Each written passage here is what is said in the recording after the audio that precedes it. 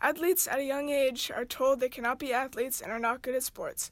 Emma Kinder, a freshman at Woodside High School and an athlete herself, is a reporter for the Woodside Paw Print and has experienced the polar opposite. I feel like I put more pressure on myself to succeed, and I think that came from our upbringing, my mom and my sister, to do the best that you could. That's my uncle, David Simi, and he played baseball at Sarah High School.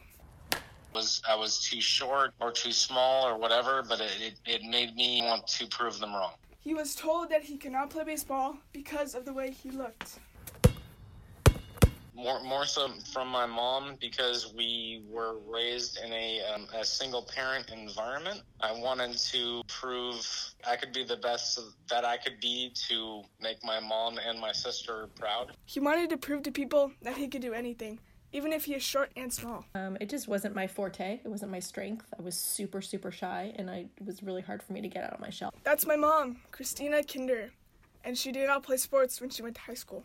I think if I had the confidence that I have now, I would have tried harder, because I do love sports. I love watching sports. I love being involved with sports. She loves to be involved with sports anyways, because my brother and I both play sports, and she wants to be supportive. We had tetherball and dodgeball. There were only those type of sports. No soccer, no baseball for girls or anything. That's my grandma, Marie Kinder, and she played games with her friends at school. And it was an all-girls school, all-women's school, so they didn't have a lot of sports.